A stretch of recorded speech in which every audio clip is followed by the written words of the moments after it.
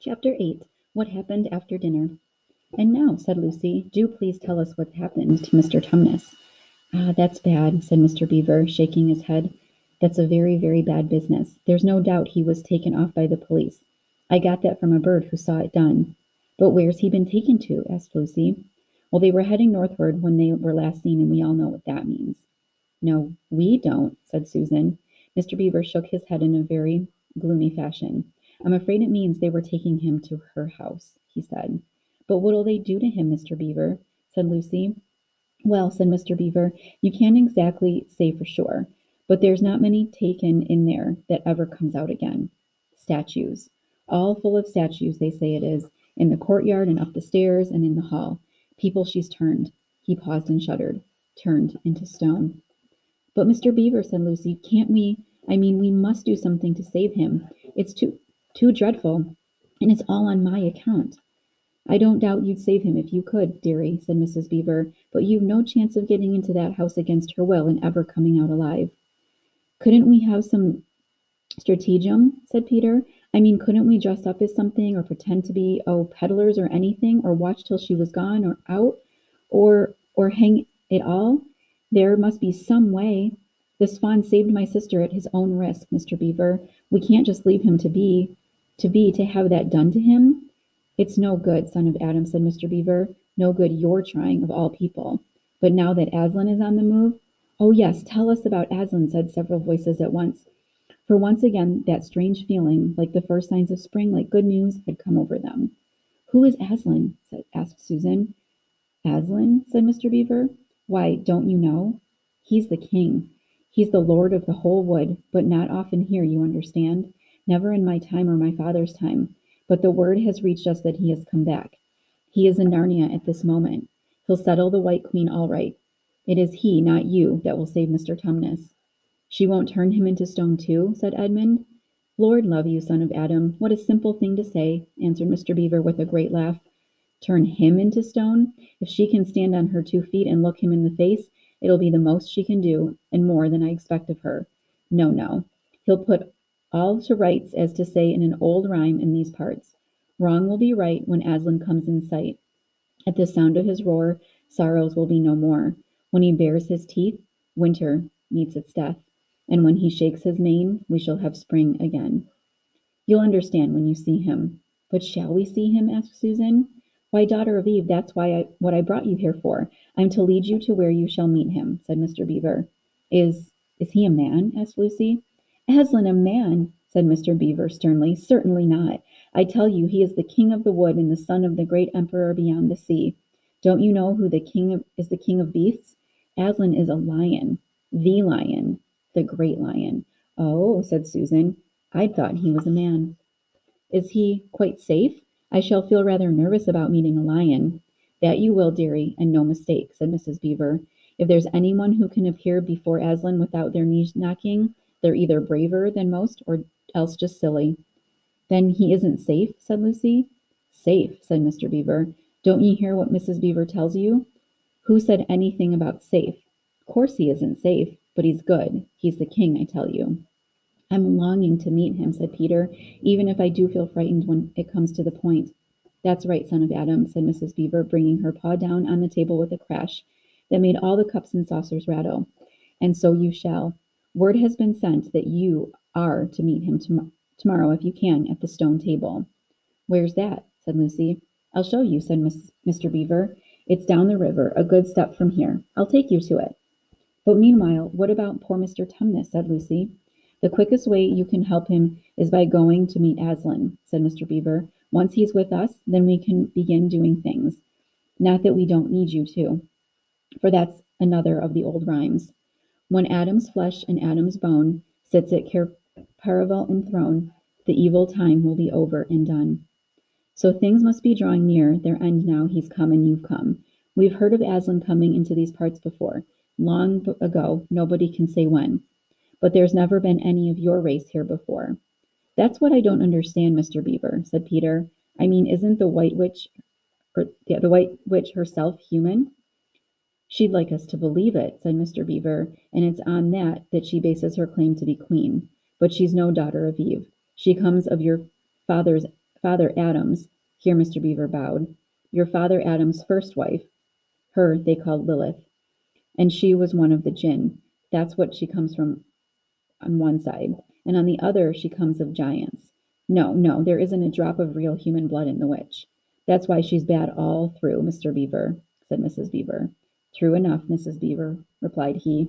There may be two views about humans, meaning no offense to the present company, but there's no two views about things that look like humans and aren't. I've known good dwarfs, said Mrs. Beaver. So have I. Now you come to speak of it, said her husband, but precious few, and they were the ones least like men. But in general, take my advice. When you meet anything that's going to be human and isn't yet, or used to be human once and isn't now, or ought to be human and isn't, you keep your eyes on it and feel for your hatchet.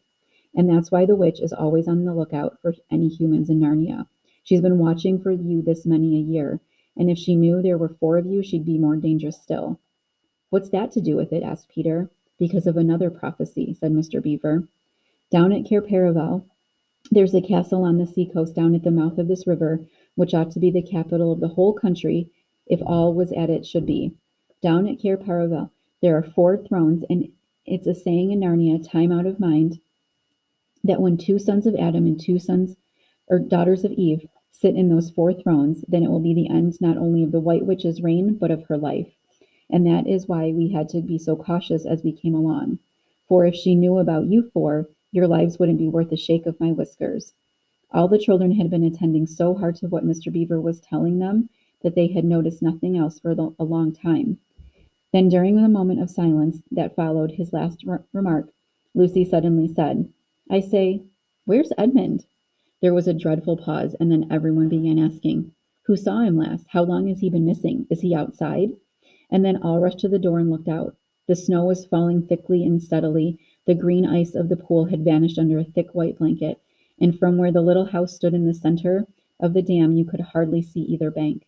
Out they went, plunging well over their ankles into the soft new snow, and went round the house in every direction. Edmund, Edmund, they called till they were hoarse, but the silently falling snow seemed to muffle their voices, and there was not even an echo in answer. How perfectly dreadful, said Susan as they at last came back in despair. Oh, how I wish we'd never come. What on earth are we to do, Mr. Beaver? Said Peter. Do, said Mr. Beaver, who was already putting on his snow boots. Do?